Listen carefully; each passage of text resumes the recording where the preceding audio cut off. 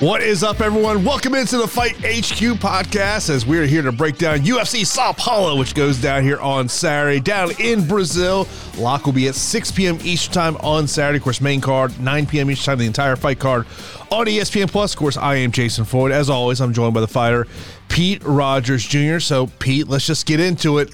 I mean, let me have it. Let me have it. You know, we haven't been here in 2 weeks since UFC 294, and you finally took down a listener contest. We're not even going to talk about where I finished. I think it's hilarious how pre-show Jason just all of a sudden forgets who won the last contest, and he's like, trying to scroll through things. He's like, I'm not sure who won it. And then I'm sitting here pondering, and I'm like, wait a second. I won the contest, and you had a pretty bad lineup in that contest. So, I'm going to do my victory dance over here because it's been some time since I took down the listener contest and never have done it.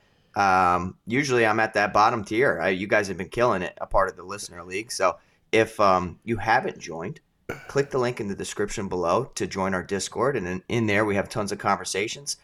In addition to that, that's where we have our listener contest as well. And you can get to see me at the top and Jason at the bottom. I mean, yeah, I'm just looking at my lineup from 2 weeks ago. I only had two winners, by the way, Peak and Dumas. My losers, Nathaniel Wood, Tim Elliott, Volkanovski, which was a cash play for me. I mean, obviously, you called her on the show 2 weeks ago with the head kick by Islam there. And then I have Ankalaev, of course, that no contest, which was just kind of a weird. I mean, that was. That fight card, man, it's never good when one of the talking points after a fight card, Pete, is, hey, did you see what the Cage-Side Doctor did? I know. Okay, Pete, let me just, okay, you're the fighter here, and we're going to get into these fights on Saturday, but you're the fighter here. Could you imagine it's January, you're in the cage there up in Connecticut, and that doctor comes in and goes, no, man, you didn't get kicked in the balls? Yeah, I mean, it's kind of crazy. I mean, because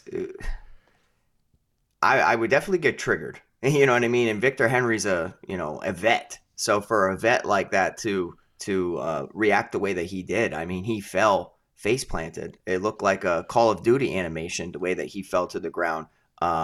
Clearly he was in a lot of pain, and I don't know, man. That doctor seemed just too involved and a little off. I don't understand what his deal was.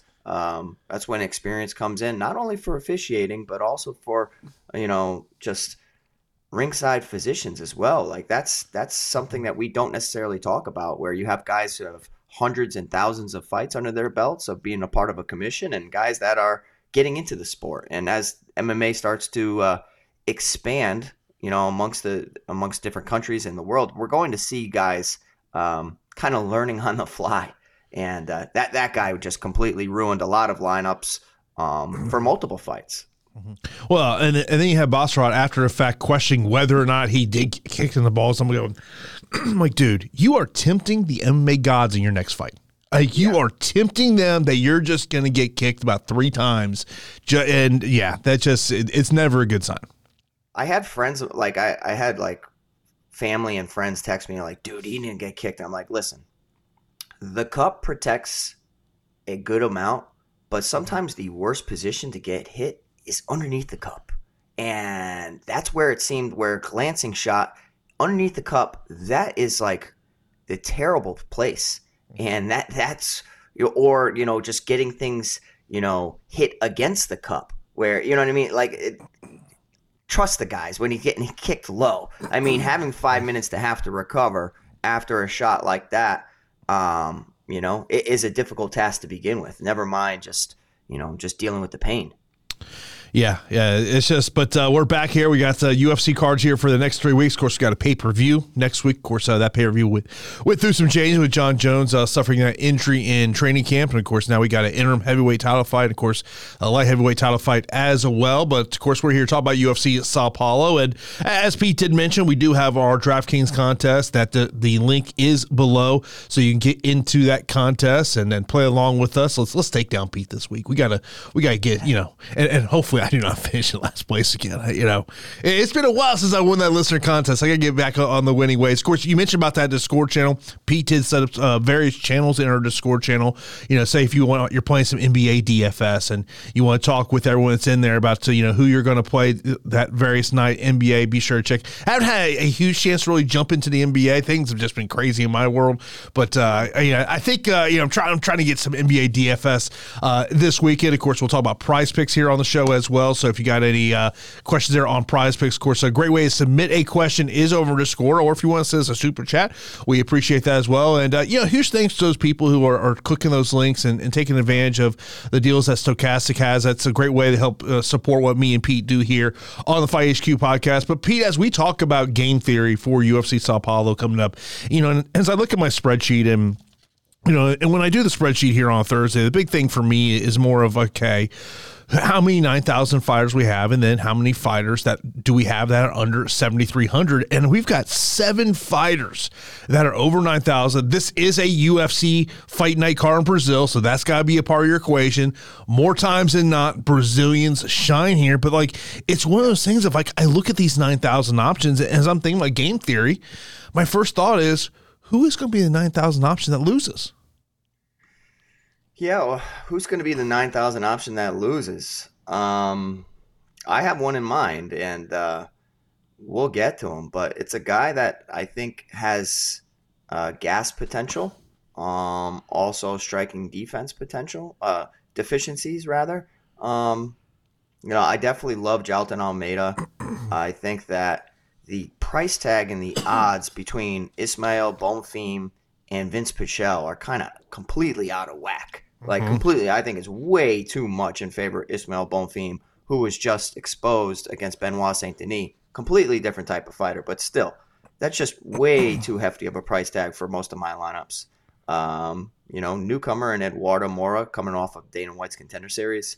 Gabriel Bonfim, I think, is the better Bonfim brother, truthfully. I do think that Is anybody questioning that? Yeah. Well, I think at the beginning when Ismael broke into the scene with that flying knee over Terrence McKinney, there was an argument.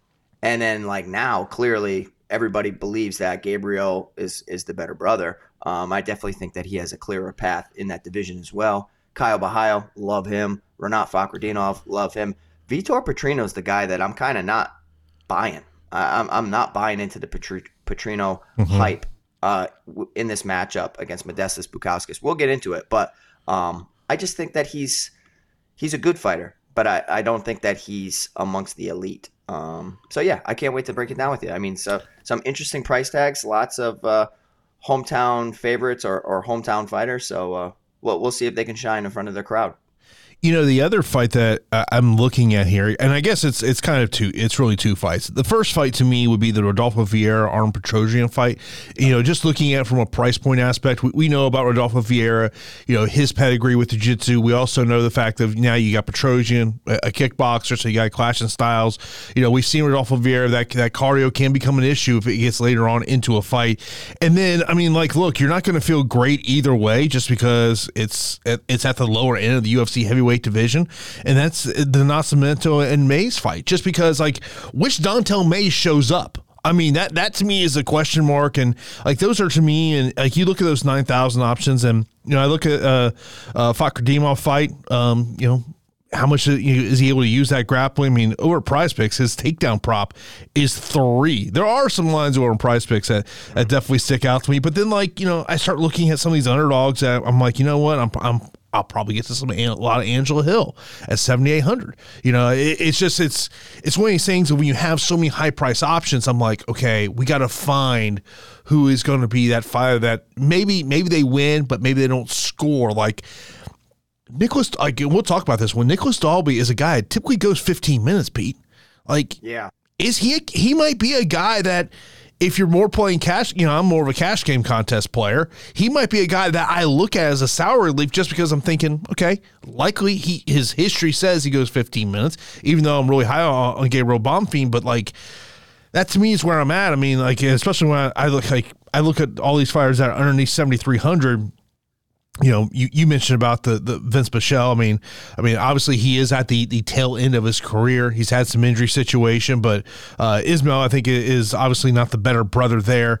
And we'll see Gruchevsky, what his salary. We've not seen what his salary is going to be. Of course, he's stepping up here on short notice, so we'll get into all of that. Of course, as always, appreciate you tuning in. If you're watching us on YouTube, if you can smash that thumbs up button, we really would appreciate it. Be sure to hit that subscribe button so you know when a new show is live here on the channel. Also, if you want to check us out on the podcasting platforms, you can do Apple Podcasts, Spotify, as we do get the podcast up there just a couple hours after this show is over, and always do put those time marks in after the show is over as well. But let's get right into it, Pete. We got the main event. We got a heavyweight matchup. Of course, initially it was going to be Blaydes taking on Almeida. However, Blaydes pulls out of this fight a couple weeks ago. Now Derek Lewis steps in. Derek Lewis, a plus 385 betting underdog against Jailton Almeida. Jailton Almeida is minus 550. Of course, as we do this show, the FanDuel salaries are not out. We'll check that out towards the end of the show, maybe if they do get posted here. But over on DraftKings, Almeida 9,600 and 6,600 for Derek Lewis. Pete, what is your thoughts, man? I definitely think that anytime Derek Lewis fights, he's live to knock out his opponents. I mean, that's pretty obvious. But as far as stylistically, I think this is a terrible matchup for him. I do think that Almeida, I liked him earlier on at light heavyweight, but he has actually shown that he can be a force within the heavyweight division. It was something where I was thinking, okay, is Derek Lewis just too big and too strong? And, we've seen Derek Lewis drop some weight, and we've seen him kind of slim down for the division. I think that Almeida is clearly in a favorable matchup if he takes down Derek Lewis.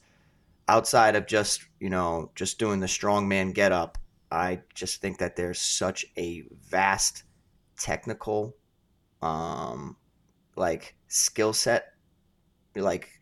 Almeida is so much better than Derek Lewis. As soon as it hits the mat, from Brazilian Jiu-Jitsu to ground and pound, Jailton is just relatively untested on the feet.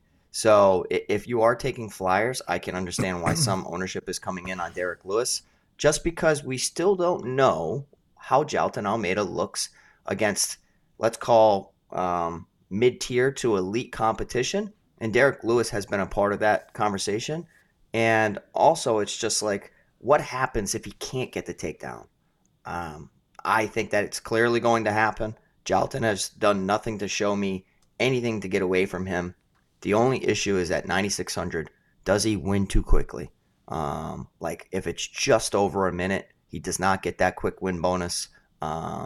Similar to how he beat Jairzinho Rosenstruck, scored 104 when he was priced at 9,600.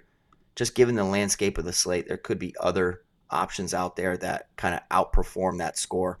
But we've seen him also touch 125, 120, 113, 118. So I just think that he's a fantastic play. Derek Lewis, time and time again against grapplers, has been in there and has knocked them out as they're attempted to take him down. Curtis Blaydes, Alexei Oleinik. But I definitely think that we've seen Derek Lewis kind of lose a step despite coming off an impressive knockout against Marcos Rogério de Lima. Jailton Almeida is going to be a priority play at 9,600. If I'm wrong, it is heavyweight MMA. It is volatile, but I'm okay with it because I just think that Jailton Almeida checks more boxes. Yeah, I mean, look, it's one of those things with Derek Lewis, and, we've seen the issues that he's had against grapplers. And, if you look over Prize Picks, there's 3 different props out there on Jailton Almeida. Significant strikes, 15.5, fight time, 4, and then a fantasy score of 120.5. None of those props really intrigue me, Pete. If I was going to play anything, I might go more than 15.5 significant strikes. Yeah, because I think that, Derek Lewis can be stubborn, and maybe Jailton goes out there and pounds him out. And his ground and pound is what makes his submission skills so dangerous, because sometimes you just see Brazilian Jiu-Jitsu practitioners go in there and hunt submissions. And then if some guy's stubborn or he has decent defense, they're able to kind of stifle the Jiu-Jitsu attacks. But when you combine submission attempts, ground and pound, back to a submission attempt, it really opens up so much opportunity. And, you said that line is at 15. He landed 4 against Jairzinho. 45 against Shamil, 17 against Anton, 18 against Parker Porter, and 30 against Danilo Marquez. So, I mean, I think that Prize Picks line is kind of right in the correct territory, but I'm with you. There's some of those props don't necessarily stick out to me because, like, that 120, he could just get under that, you know what I mean, but still smash on DraftKings. Yeah, I mean, it's one of those things I talk about on Prize Picks. You know, if you just want to play MMA on Prize Picks, I prefer more go with the 2 to 3 prop. But, you know, on Saturdays and even on Sundays, you know, you can team it up with, you know, college football props, NFL props, especially if you want to get to that 6-teamer, which, man, I almost hit a 6-teamer the other week. Yeah. Unfortunately, Trevor, I had the more fancy score on Trevor Peak, and he came 3 points. Oh. It would have been a 6 for 6. Damn. Yeah. I had 3. I think I want to say I had 2 or 3 MMA props along with 3 college football props. And, oh, man. Yeah, that is. Oh, right when I opened that app and I saw that, I cried a little bit beer. I might have cried. That would have been a nice little payday over there at Prize Picks. But, yeah, especially on Prize Picks, if they've got, you know, some special where that was one, I think, where it was like Steph Curry half-point score. I mean, so then you knew all you had to do was hit 5, and yeah. Right when I saw that, I was like, you already know how I felt at that point. That's like missing out on first place by, like, you know, a point. You're like, son of yes, sir. But we're all. Yeah, we're all trying to take down these tournaments this weekend over here on DraftKings. I just did look, by the way, on FanDuel. They still have not posted salaries, but if we do get those salaries in a show, we will mention those. Let's move over to the co-main event. You got Gabriel Bonfim taking on Nicholas Dalby. Gabriel Bonfim is a minus 650 betting favorite, Pete, plus 450 for Nicholas Dalby. Bonfim 9,300 and 6,900 for Dalby, Pete. Yeah, so I think that, you know, you mentioned it earlier of how Dalby can be a punt play at 6,900 because if you look at his record, you know, goes the distance a lot, almost impossible to finish. And, you know, you just see him in the UFC. Actually, in his career, he's never been finished. But if you remember, there was a fight against Jesse Ronson who did end up popping in that situation. So that fight was reversed to a no contest. Hit Dalby with a big shot, followed him to the ground, landed some ground and pound, submitted him. You know, I understand that Ronson, you know, popped in that situation, but I just think that Gabriel Bonfim, he's, you know, pick your poison. I think he's going to, you know, hit you with some good combinations on the feet. He's got excellent hands, and he has dangerous submission skills. In that situation, we saw Dalby tap relatively quickly. I do think that there is a path for Bonfim to get a finish here. I like him a lot. I think that he is going to get a finish. I think he's just too dangerous. He's got so many options, so many ways to beat you. So for me, I understand looking at box scores and seeing how he's been the distance a lot. And it's Dalby's range and rhythm that frustrates his opponents, where he just stays on the outside, peppers away. If you overcommit, he will land takedowns too. And he's, you know, good in Brazilian Jiu-Jitsu. He's a very, very good grappler. But I just think that Gabriel Bonfim, he hunts the neck so well that he gives you no option. You're going to, you know, take a nap, or you're going to get knocked out. So I think that Bonfim inside the distance is an excellent play. So on DraftKings or whatnot, if you can hit that KO or submission prop, I just absolutely love it. 9,300. He scored really well too. So 96, 118. I think he's going to score better than 96. So give me Bonfim here at 9,300. I'm not a fan of the Dalby punt this week. No, I mean, for me, it's more about his history, but I understand that. You know, if you look over at Prize Picks for Bonfim, you got 3 props over there, significant strikes, 25.5, fight time, 6 minutes, and then your fancy score is 118.5. And if you're like what Pete had to say there, that 118.5, maybe that prop, you maybe look at playing over there going more than 118.5, especially if you can get him out inside the first round, which, you know, the 6-minute fight time prop is kind of intriguing to me in a little bit. You know, maybe that Dalby survives and gets it, you know, even if he gets stopped in the second round, you know, you get over that 6 minutes, but that's kind of the one that did stick out to me. Next up, we got a heavyweight matchup, and you're probably not going to feel good either way you put either one of these guys in your lineup, and that is Rodrigo Nascimento and Dontel Mays. Nascimento is a minus 195 betting favorite. Dontel Mays is plus 165. He's 7,400 on DK, while Nascimento is 8,800 on DK, Pete. Yeah, Jason, you know my rule, right? Can't really bet against American Top Team unless they're going up against another super team. And I do think that, Jackson MMA is clearly not what it used to be, but it's still one of the best gyms in the world. So I think that this is a situation where I'm intrigued by both sides. Rodrigo Nascimento's best path to victory over most of the heavyweight division is by taking them down and incorporating his ground and pound into submissions. I just don't know if he has the best takedowns. I love the fact that he's a part of American Top Team, getting work in with Steve Mocco. That wrestling camp, a part of American Top Team, is just so crucial. The issue for me is how he seems so boxing focused. I understand that, he's probably a better grappler than striker, so he wants to get better at his weakness. But I just see a guy that does not move his head off the center line. I see a guy that plods, that believes he has power in his hands, and he doesn't. He kind of has pillow hands for this division. He has good combinations when he lets them go, but I just think, defensively, he's a liability. We've seen him get rocked numerous times. A couple fights ago against Alain Badeau, he got 10-8'd. Alain Badeau is not a good fighter, and Alain Badeau had him on skates. He followed it up with 2 split decision wins over Tanner Boser and Alir Latifi. I think that they're both impressive, but those are kind of overblown light heavyweights, if you want my honest opinion, right?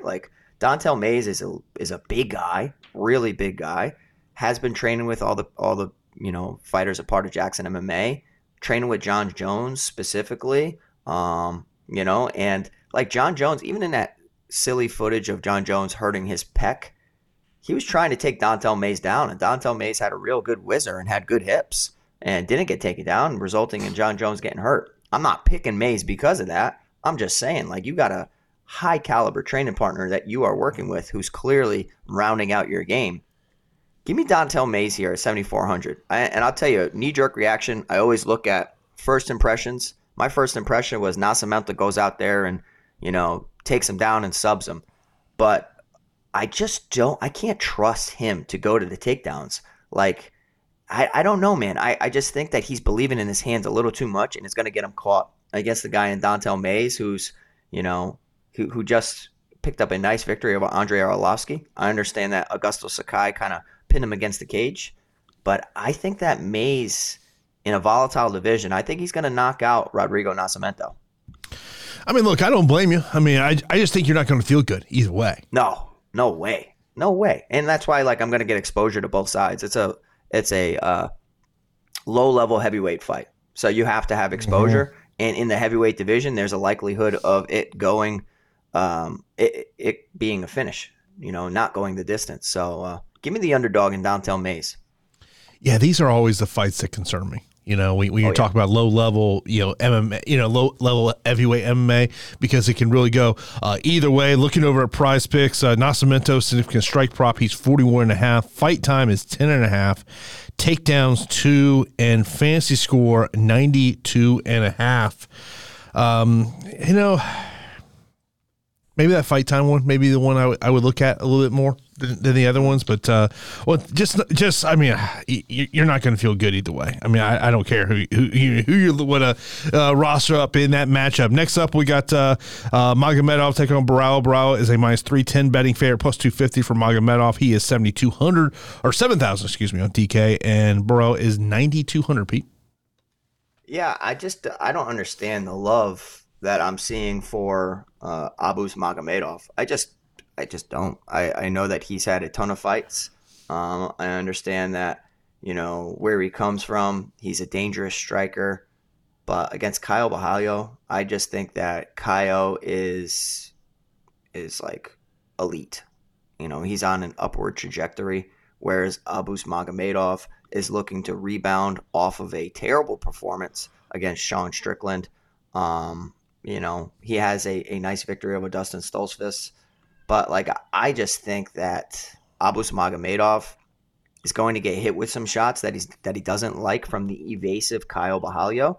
And despite Abus having good offensive wrestling, I think that he's going to get out grappled here by the tricky Kyle Bahalio. He's a jiu-jitsu phenom. I really think that this kid is insane. He's so good. The team, the Fight Nerds, is a team that I've circled as an upper echelon team. And I think that Kyle is going to do it here. The issue is, does it go the distance? And I got this massive bird outside my house right now. I don't know if you hear it chirping away. Oh, but, I do. Yeah. What in the world? What's going on? Yeah, Kyle Bahalio at 9,200 is going to be the play. If Abus goes out there and upsets Kyle Bahalio on short notice, I'll be really impressed. I just do not see it happening. Yeah, I'm with you there. And when you look over at Prize Picks, Kyle's significant strikes 30.5, fight time 11.5, 2 takedowns, and 91.5. It's kind of crazy that you think about Magomedov, from where he was in the PFL now into the UFC. I mean, he gets thrown into the fire against Sean Strickland, of course, now the champion, and now kind of, taking that step down in competition, but I'm with you there. Next up, we got Rodolfo Vieira taking on Armin Petrosyan. This is a straight pick on both sides, minus 110. Petrosyan is 8,300. Vieira is 7,900, Pete. Clash of styles, right? Insanely talented grappler in Rodolfo Vieira. Insanely talented striker in Armin Petrosyan. What happens?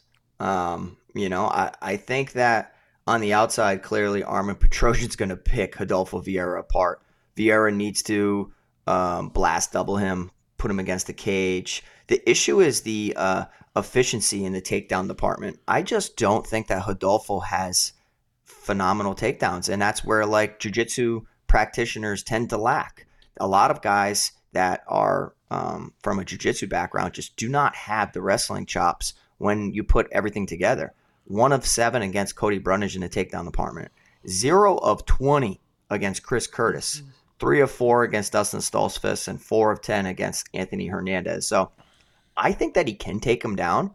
But like Armin Petrosyan's shown me a good get-up and stand-up ability where he gets back to his feet. I mean, the fight against Gregory Rodriguez, who's not the same caliber of grappler of Rodolfo Vieira, but a very dangerous grappler, had Armin Petrosyan in some very, very bad spots. And Petrosyan got out. He got out and he got up and he didn't quit. So I think that I really like the Armin Petrosyan side here at 8,300. It's always tough when you have a guy going up against an absolute specialist.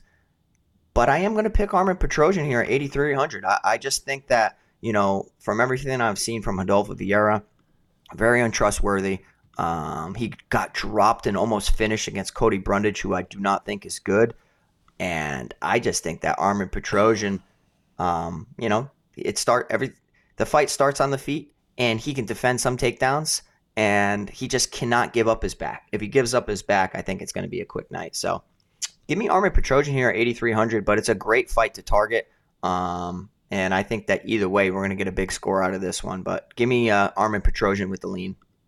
Yeah, I think when you talk about fights to target this week, this has to be right up there just because it is a clash of styles. And, obviously if you're on the Vieira side of this equation, I think you have to be concerned of if this fight hits the second and third round, what will that gas tank be like there? You mentioned all the statistics there on his takedowns. And, of course, if you're Petrosyan, can you kind of weather that storm there? If you look over on Prize Picks, Petrosyan, significant strikes is 40.5, fight time 9.5, and a fantasy score of 76.5. I feel like I would attack the fantasy score over those three over there, just going more than that 76.5, because to me, if he wins this fight, and I think that the likelihood is that either one of these guys will win by finish, and he wins, he'll go well north of that 76.5 number. So that's the one on Prize Picks that I really like if you're looking to attack that matchup. Next up, we got Ismael Bonfim taking on Vince Pichel. Bonfim minus 550, plus 385 for Pichel. Pichel is 6,700 on DK and 9,500 for Bonfim. Pete, what's your takes, man? What a ridiculous gap in salary and what a ridiculous gap in betting odds. I don't see Ismael Bonfim being a 5-1. That's ridiculous. Like minus 500 is crazy. almost plus 400 dog for Vince Pichel. Like, this is a guy, I understand he's old for the division. He is 7-3 in the UFC. He's fought notable names. He has been finished in the past against Rustam Khabilov, Gregor Gillespie, but like he's fought Mark Madsen, Austin Hubbard, Jim Miller, Roosevelt Roberts, Joaquim Silva, like Anthony Njokuani, like a lot of names that you can recognize. I just think this is kind of like old school matchmaking, prospect against a UFC vet. I just don't like the salary. And if you look at Ismail Bonfim and you watch a lot of his fights, he tends to get people out of there towards the end. I see a lot of third round, KOs, TKOs. I think that Vince is just a very difficult guy to get out of there. And Vince will strike, and this will be a back and forth contest. I think Vince is going to get hurt by Ismail Bonfim's excellent hands, but then it's going to make Vince wrestle. And I think Vince is going to wrestle. And we saw what happens if Ismail Bonfim gets controlled. He got absolutely worked against Benoit Saint Denis. So like, there's a path to victory there for Vince Pichel, who's done it against many opponents. I just still think at the end of the day, Ismail is going to get a decision win here. I think it's going to be Vince makes it interesting. Ismail lands some better shots on the feet, and it comes down to damage versus control. So give me Ismail Bonfim, but me personally, I don't like the price tag. If he goes out there and finishes Vince Pichel, I think that's really damn impressive. Yeah, I mean, I kind of wonder. I mean, you look at the, Vince is clearly on the back nine of his career. I mean, and his age, just kind of wonder, maybe is this kind of that classic UFC matchmaking of, really trying to use that guy that's been around for a long time and a younger guy to try to elevate that younger guy. So that's where kind of my thoughts there. If you look over at Prize Picks, Bonfim 48.5 significant strikes prop, 10.5 fight time minutes, and 106.5 on the fantasy score. Once again, not anything that I really love. I just wonder, maybe could Pichel just being that vet, get this fight to the third round and get to the 11-minute mark.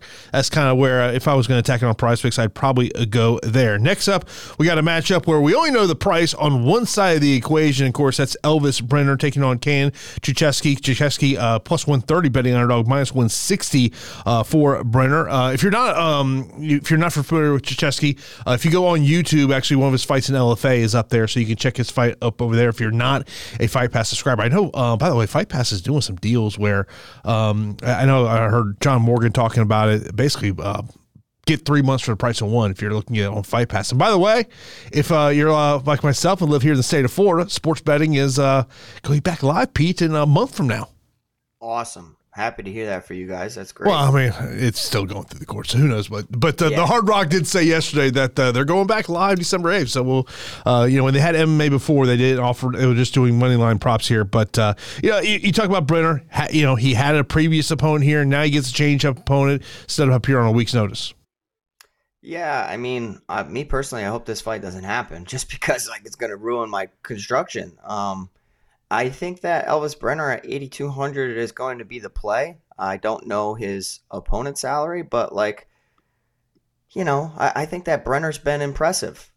His previous performance is extremely impressive. I mean, because I was a guy backing Guram Kutateladze pretty heavily. And guess what? Elvis Brenner has the dog in him. And he goes out there, and no matter what, I feel like this guy gets beat up in training so much that he's so accustomed to it. And if you have any ounce of fatigue, he's going to stay there from bell to bell, and he's going to test you, and he's going to come back. And he overcomes adversity really, really well. And he just picked Guram Kutateladze apart at the end, and it was largely due to fatigue, but picked up a knockdown, 2 takedowns, 2.5 minutes of control time, scored 1-on-1. Was priced at 6,800 in that fight. So everybody, including myself, we were on Guram Kutateladze. But prior to that, against Zubaira Tukugov, he was priced at 6,600, relative short notice, scored 60 in the decision. I actually think that Brenner's new opponent is pretty good. I think that they're both going to test each other. So what I am actually rooting for in this situation is just underperforming from a score standpoint. I'm still picking Elvis Brenner. because his opponent has been finished in the past. And I do think that a guy who's already been at the big stage, he's accustomed to the whole process. He's impressed me. He really has impressed me. And I think that as the fight goes on, he'll kind of get his feet under him, and rounds 2 and 3 will be his. I think that he's going to drop the first to a really excited guy making his UFC debut. But after that, I'm expecting a Brenner decision or a late stoppage. So give me Brenner at 8,200. But truthfully, I hope it's a low-scoring fight. Yeah, I mean, if you look over at Prize Picks, I think it kind of tells you what Prize Picks thinks of this matchup here. Brenner, significant strike 6.5, fight time 14 3/4, 2.5 takedowns, and 85.5 fantasy score. Ooh, I hear that. Ooh. You know why? Because that's good. I mean, like at 8,200, it's really hard to not make it into an optimal with a win. It can happen though if it's in the 80s. Like 80 is still really good. But it's, if you got 6 fighters, 90 plus, then if you avoid that mid-range, it could work out for you. So it seems like they're expecting this to go the distance as well. And I'm kind of happy with those lines that I'm hearing that. Yeah. It's funny. I'll tell you before the show, I was over, kind of when I'm looking at Trukesky's name, I'm like, how do you pronounce this? And so I think when the LFA fight was up there, so I had to phonetically spell it out a little bit there. Next up, we got Fakardimov taking on Dos Santos. Dos Santos, a plus 285 betting underdog, minus 360 fair for Fakardimov. Fakardimov is 9,100 on DK and 7,100 for Dos Santos, Pete. Yeah, Renat Fakardinov is going to win this fight. And against Alessio Zaleski Dos Santos, I think that Dos Santos is dangerous on the feet. If you aren't legitimate, he will hurt you. He can throw good kicks. He has good submission skills. He's just a good test. The issue here is that he's coming off of back-to-back split decisions, one in favor of him against Abubakar Nurmagomedov and one against him against Muslim Salikov. I think that this is a nice opponent for Renat Fakardinov to go out there and get a win against a guy who has 9 UFC victories. It's kind of like a perfect maturing process for Renat Fakardinov. Andreas Michailidis in his debut, Brian Battle. Now you go up against a guy who has 9 victories in the UFC. The issue I have with Renat Fakardinov, and it's kind of hard to poke fun at anything he does, is just his inability to pass guard. So he has excellent control, excellent takedowns, a big right hand. He's going to take Zaleski Dos Santos down. It's just how frequent is he going to take him down? Zaleski Dos Santos, we've seen him go up against Benoit Saint Denis and beat him from pillar to post. We've seen him go up against Abubakar Nurmagomedov, stuff 7 takedowns, stuffed 3 takedowns against Muslim Salikov. So with his takedown defense ability, I think it could slightly limit the ceiling of Renat Fakardinov. I just think that, eventually he's going to get him down, and then he's going to get control time, and then he's going to incorporate some ground and pound. But you're looking at 13 minutes of control time against Andreas Michailidis and 14 minutes of control time against Brian Battle. I think personally, Renat's probably going to have between 7 and 8 minutes of control time. So the score of 129 and 108, I don't think it's going to hit that unless he gets a finish, of course. So basically, the skill set of Dos Santos can slightly negate the ceiling of Fakardinov. So I'm picking Fakardinov here. At 9,100, he's part of American Top Team. Zaleski Dos Santos not a part of a super camp. So I am favoring the American Top Team prospect in Renat Fakardinov. And looking over at Prize Picks on this matchup, Fakardimov, significant strikes 36.5, fight time 12.5, takedowns 3, and fantasy score 101.5. Yeah, that's what I'm saying. 3, I think, is right. Yeah, I mean that I hate playing that high of a prop though. Same. Just because, okay, if you go more, okay, so he's got to get 4. Yeah, they're setting a trap right here. And let me tell you why they're setting a trap. Because he had 5 of 10 against Andreas Michailidis and 7 of 9 against Brian Battle. So I do think that the takedown defense of Dos Santos is going to come into play. Eventually, Renat's going to get him down. And it's either going to be a push or it's going to be under. Yeah, I mean, just kind of looking at some of the ownership projections out there, I understand why Farkhadimov is going to be, as of this point, maybe one of the most highest owned fighters out there on this card. Next up, we got Daniel Marcos taking on Victor Hugo. Hugo is a plus 205 betting underdog, minus 250 for Marcos. Marcos is 8,900 DK, and for Hugo, he is 7,300, Pete. Victor Hugo, a very frustrating guy to find tape on. He has a second last name, so eventually I found some tape on him. But there is a Brazilian Jiu-Jitsu practitioner named Victor Hugo who is not him. So it made the tape study very frustrating. But I hate this fight. I don't like it. Daniel Marcos goes out there 8,900. Victor Hugo kind of reminds me of what's that guy's name that is completely volatile who fought CJ Vergara, Da Silva. Kind of reminds me of him. Where he's just he hunts finishes, he's sloppy, puts himself in bad positions. Seems like there's questionable fight IQ.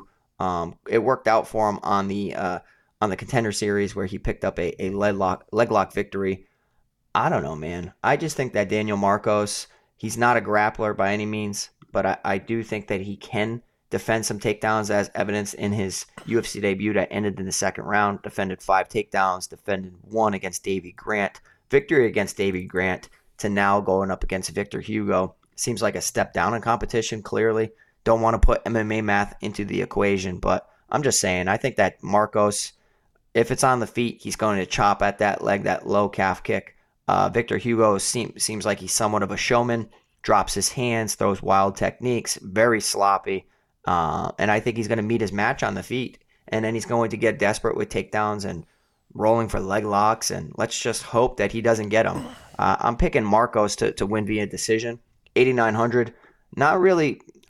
I could see a finish. I could see a knockout, but not really a guy that I'm circling and saying I have to get to this fight. I mean, his debut was impressive. He scored 104, but that did come at the 7-minute mark against Simon Oliveira. So, I don't know, man. I'm just not a fan of this fight for DFS, but I'm picking Daniel Marcos to win.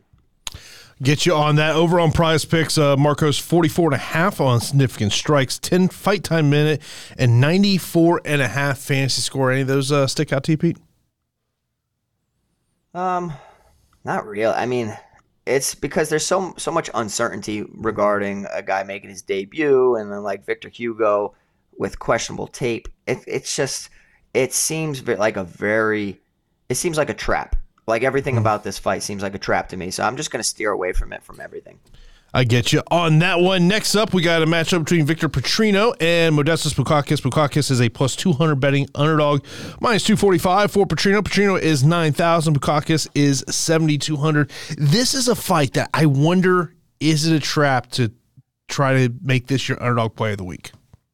It might be, but I'm going to give it a shot. And the reason I'm going to give it a shot is just because I think that Modestas Bukauskas doesn't get the credit that he deserves, just because I think that he's, turned his career completely around after disappointing in the UFC, getting cut, having a devastating injury against Khalil Roundtree, going on a tear, coming back, and then beating Tyson Pedro. So, I think that, Modestas Bukauskas is, I think that he's a very good striker, questionable durability.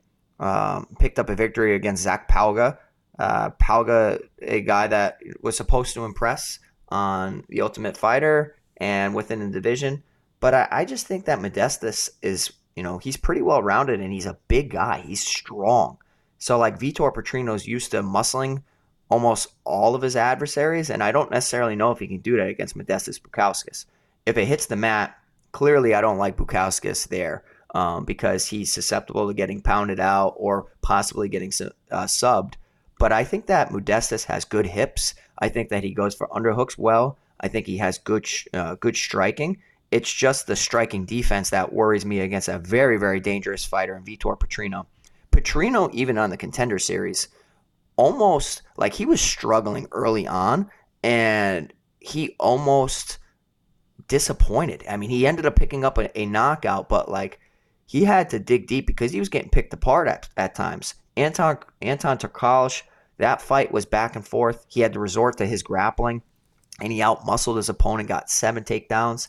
You know, the fight against Marcin Prachnio, I hit on that 3rd-round submission prop, which was like crazy odds. But yeah, I don't know. Marcin's not good. And for you to take 3 rounds to get him out, I don't know. I just think that Modestas here, he's a light heavyweight. I think he has the experience edge just in all overall MMA fights. And I'm going to pick him. I'm going to pick him to surprisingly knock out Vitor Petrino. It could blow up in my face because I think that everybody's kind of just automatically putting Petrino in their lineups because they think Modestas sucks. But I'm going to say that he looked impressive against Mikhail Olashechuk too if you go back. So I'm picking Modestas here at 7,200. You got Petrino over on DraftKings, 39.5 on the significant strike prop, 11 fight time minutes, 2.5 takedown prop, and 96.5. I mean, 96.5 is his score. Fantasy score, yeah.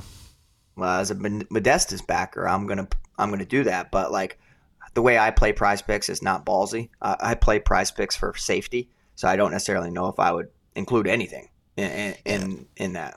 Yeah, I mean, for me, what I like to do in terms of MMA Prize Picks is just kind of, okay, you know, whether I'm making that play today, tomorrow, or on Saturday, it's more just kind of highlight, okay, which are the ones I like, and for me, very much this time of year, it's teaming up in college football, also in NBA. I was literally just looking at NBA because I was looking at what Pancaro's point prop is tonight, which is 16.5, because we only got 4 NBA games tonight, so you know, that was one of those things that I was looking at over there. But yeah, I'm very much a big, you know, find 2-3 MMA props that you really like, go with those, and then just enjoy the rest of the fights. Next up, we got Denise Gomes taking on Angela Hill. Angela Hill is a plus 115 betting underdog, minus 135 for Gomes. Gomes is 8,400 on DK, 7,800 for Angela Hill. Pete, knee-jerk reaction, I was picking Angela Hill. And then upon tape study, I just start noticing Angela Hill's durability is in question, man. She's taking so many shots.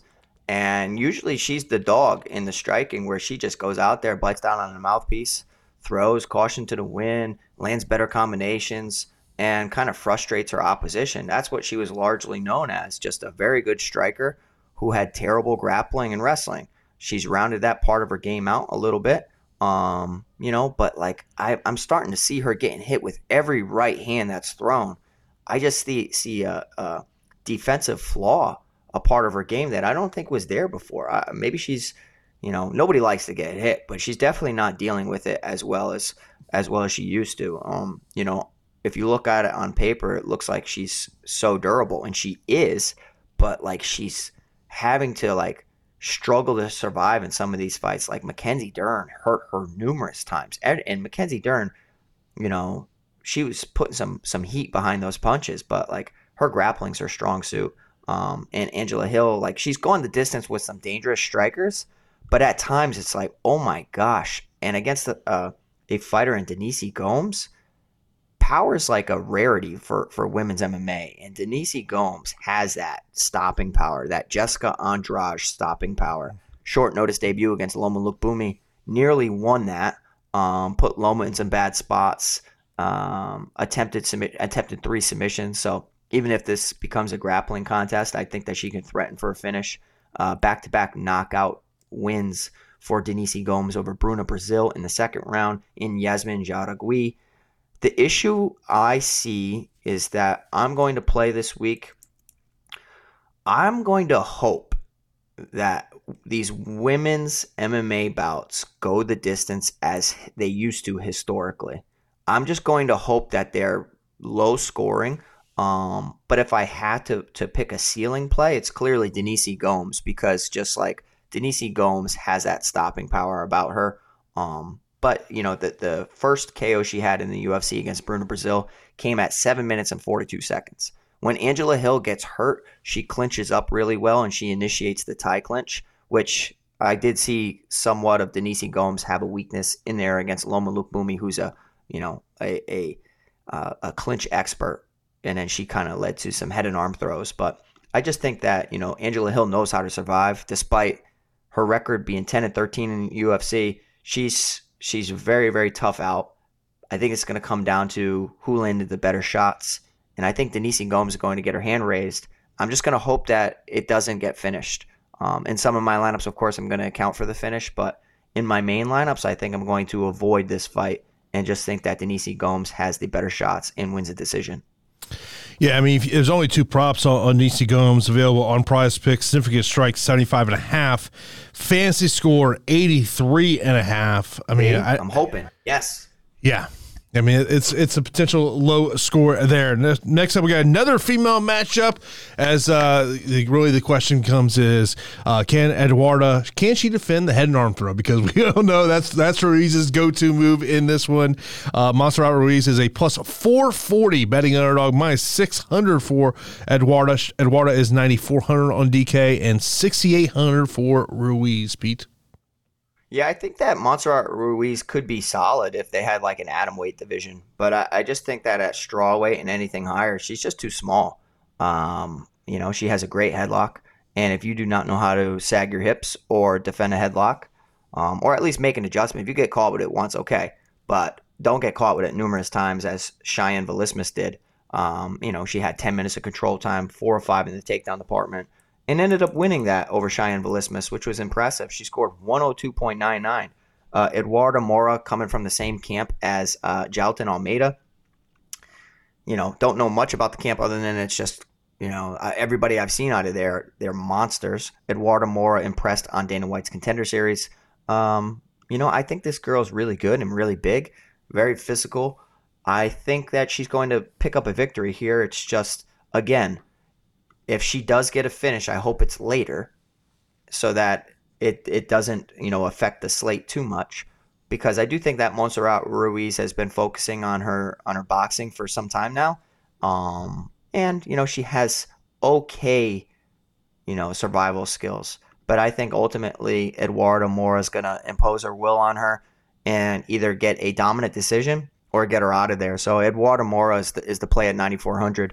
I'm not going to punt with Montserrat Ruiz in any lineups, but historically it is women's MMA and underdogs pop in women's MMA and heavyweight MMA. So I won't hate you if you go that route, but I'm not doing it. I'm picking Eduarda Mora to win pretty decisively here. Appreciate everyone tuning in here to the Fight HQ podcast. You watch us live here on YouTube. Andrew, appreciate it, man. Scott, to see you're there. Ryan over there as well. We appreciate everyone tuning in here. Of course, be sure to smash that thumbs up button. Also, be sure to subscribe to the channel if you're not subscribed. Of course, you can also check us out on the audio platforms as well. Of course, we got our Discord channel, totally free to join. A lot of great conversation, not just with MMA, but other DFS sports out there. Of course, I know there's been some great dialogue with the NBA channel. Talk about those NBA lineups. Of course, we got that DraftKings contest for Saturday's UFC Sao Paulo. Maybe we'll have to throw some NBA listener contests if people are interested. Let us know in Discord. Me and Pete can definitely set up those contests. We want to maybe do a little Fight HQ NBA contest. So if you want to check it out, let us know. Of course, we have one more fight to talk before we give our straight up picks and answer the questions that have come in here, and that's Mark Di Casey, who is a minus 175 betting favorite. He's 8,600 on DK. Taking on Fernandez here, who's plus 145 and 7,600 on DK, Pete. Okay. Vegas does this, all right?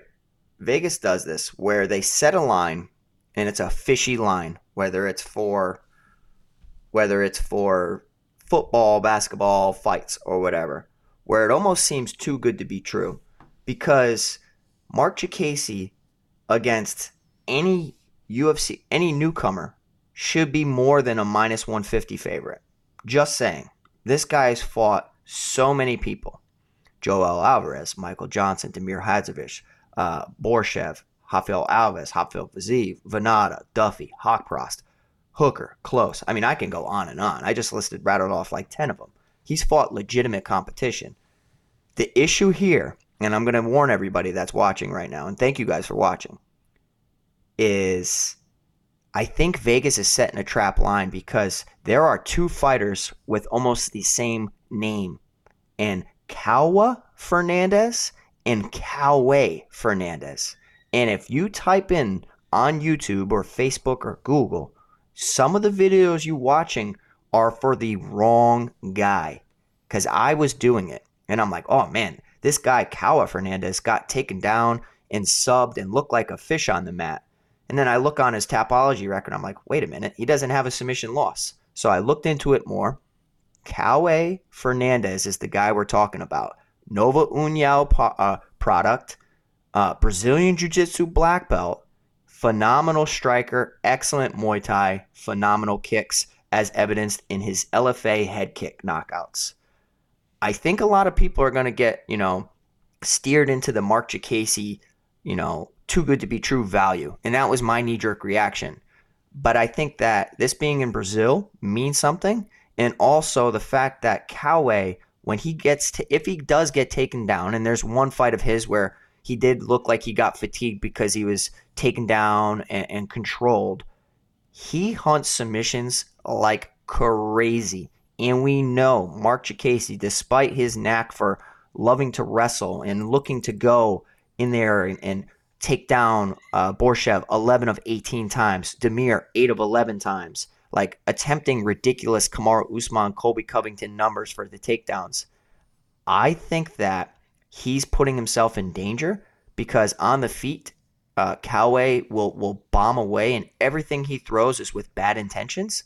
And then if he does grapple with Coway has excellent arm bars, just good leg locks, great attacks, even to just get back to his feet. I personally think that Coway is going to be an underdog that has some of the highest finishing upside on the slate. But as the fight goes late, clearly it tilts in the vet's favor. So I'm going to be picking Coway Fernandez, which really surprises me.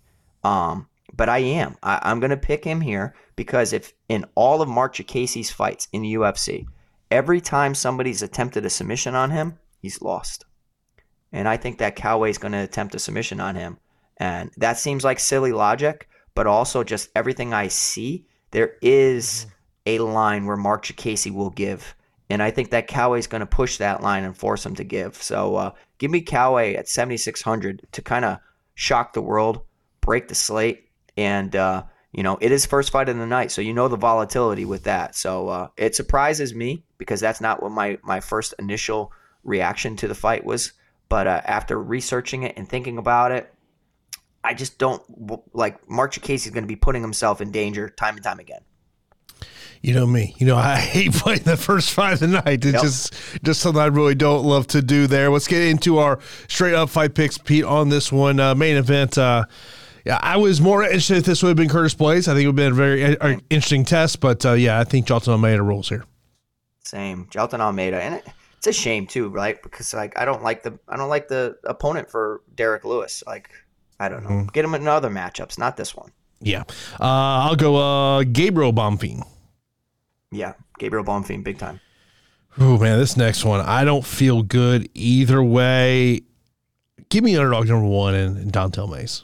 Yeah, I hate it, but I'm going Dontel Mays. We'll get back to the favorite trade here because I go Bra. Yeah, Barallo as well. I will go. This is a pick 'em fight, so give me Arnold Petrosian. There are some books out there. He is the underdog, so if you're in a place where you can play some bets, and shop around, might be able to find plus money on him. Yeah, give me Petrosian. Then I will. This is. I'll go Ismail Bonfim, but I feel like this could be the 9K option that might not perform the way you would hope. I was thinking that too. I was really trying to talk my way into Vince Pichel pulling it off, but I will still say that despite my hatred for the number, I'm picking Ismail Bonfim. Give me Brenner. Yeah, I'm going to go Brenner as well. Fakhretdinov. I go Marcos. Give me Victor Petrino. Okay, I'm going with Bukauskas. I feel like I should not say this name, but I'm going to say it. Angela Hill. Okay, I'm going to go Denise Gomes. Eduardo Mora. I'm pretty sure we're going to disagree here. Give me D. Casey. No problem. I'm going to go with Coway Fernandez. Let's go. I will tell you, so as of right now, there's 3 props that I've circled on Prize Picks. I say less than 11 fight time minutes on Petrino. I think one of those guys will catch each other. I think that fight ends within 2 rounds. Give me the more than 76.5 fantasy score on Arnold Petrosian. I think if he wins, he should be able to smash that number. And then I'm going up Barallo with a 30.5 significant strikes. Give me more than 30.5 significant strikes. So it'll be the three Prize Picks plays. As of right now, if I do, there's some more things I like. I will put that over in our Discord channel. Speaking of the Discord channel, gets some questions that came in here earlier today. First up, value plays on under 8K on DraftKings and FanDuel cheapies. Obviously, we do. I'll double check, see if we've got any FanDuel lines, but FanDuel salaries. But I think when you start talking about that underneath 8K, I think you got to look at Dontel Mays. Even though we do like Petrosian, I think Rodolfo Vieira, if she can even get that one to the ground and utilize it. Outside of that, Pete, I don't mind the punt of Bukakis at 7,200. I wouldn't go Angela Hill in a GPP. That'd be, to me, more of a cash games play than a GPP play if you're going to go there. And you made some great points on Fernandez. Yeah, I mean, that's kind of where I'm lying as well. And that's kind of why I was pivoting away from some of these bouts. It's like, it's what makes DFS for MMA so hard is when you try to put logic behind it and predict scores. It's very difficult. But yeah, like if Angela Hill wins, does she score well? Not really. I mean, but like, she has put up tons of volume in the past, so it's possible. I mean, she has gone out there and scored 104 in a decision win against Emily Ducote, but I just think that the power of Denise Gomes is going to limit some of that upside. So yeah, like as far as underdogs where I'm looking this week, if I was going to punt for anybody, it ain't Lewis. It's not Ruiz. It's not Dalby, not Magomedov. It's got to be Pichel for me as a complete punt, possibly doing enough in a loss. But then, like, I like Bukowskis, Mays, and Fernandez as part of my underdog pool this week. All right. Next question we have here in terms of FanDuel cheapies. I mean, I think it kind of really relates to some of those same thoughts that we just had. We'll see what those salaries are going to be. Best leverage play. I think we'll see where ownership clearly goes. Artem Petrosian right now sticks out a little bit to me of where we're seeing his ownership at. The other one that who was the other one I had circled here? Dontel Mays, I think, is another one that's kind of interesting as an ownership play.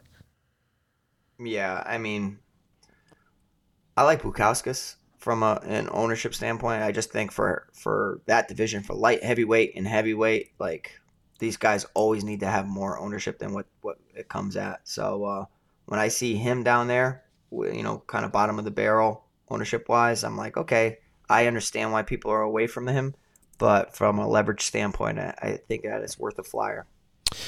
Best takedown upside. Jonathan Almeida, Renat Fakhretdinov, Eduardo Mora. And then it comes down to Nascimento and Jacasey. Do they actually wrestle? They should. But yeah, that's where I would go.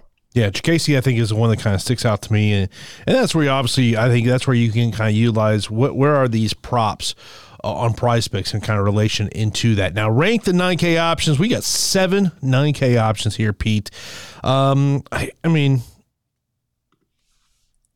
I think you have to rank Almeida number 1, right? Yeah, for me.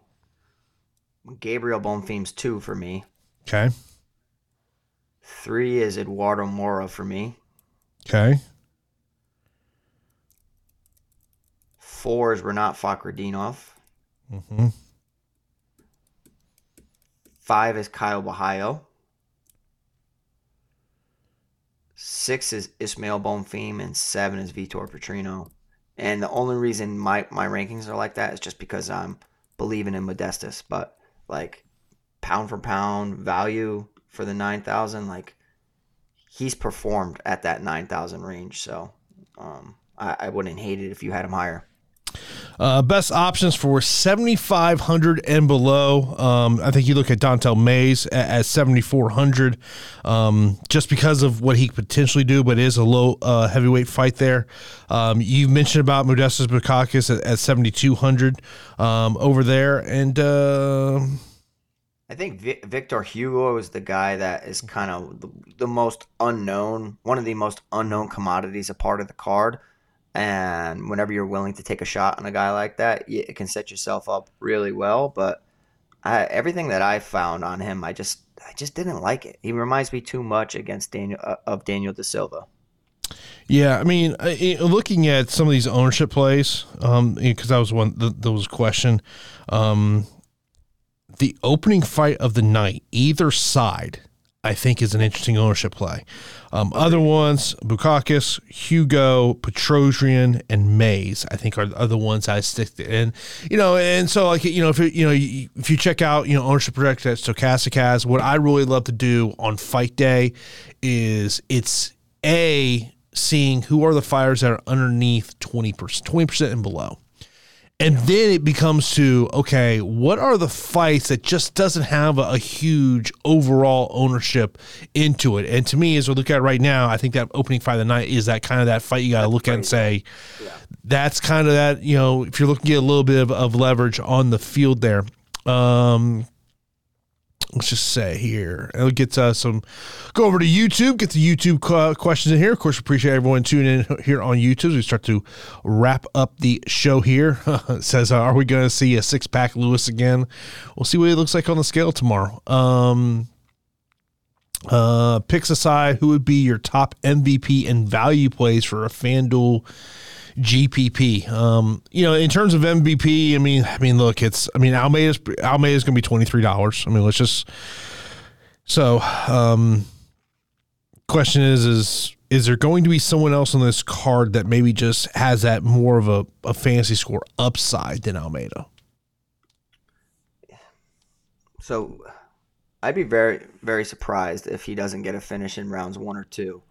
I think that the only other one, and it would come down to price, would be Gabriel Bonfim for me. I'm really bullish on his finishing potential here against Nicholas Dalby, who hasn't been finished technically. But yeah, if he comes in 20, 19, 18, something like that, I'd be hopping all over that number and putting him in the captain contest. Yeah, I mean, other ones that I would probably look at in terms of, maybe a captain contest, I would probably be looking at someone like Hanat Fakhretdinov as potentially. We'll see what the ownership is. I mean, that really plays into me. I mean, in terms of, value / cheap plays on FanDuel, I mean, to me, it's some of the same names we've brought up. Mays, Bukakis, Victor Hugo. I think those will be the three that potentially looks over there in terms of that. Favorite loser to break the slate, assuming all favorites win.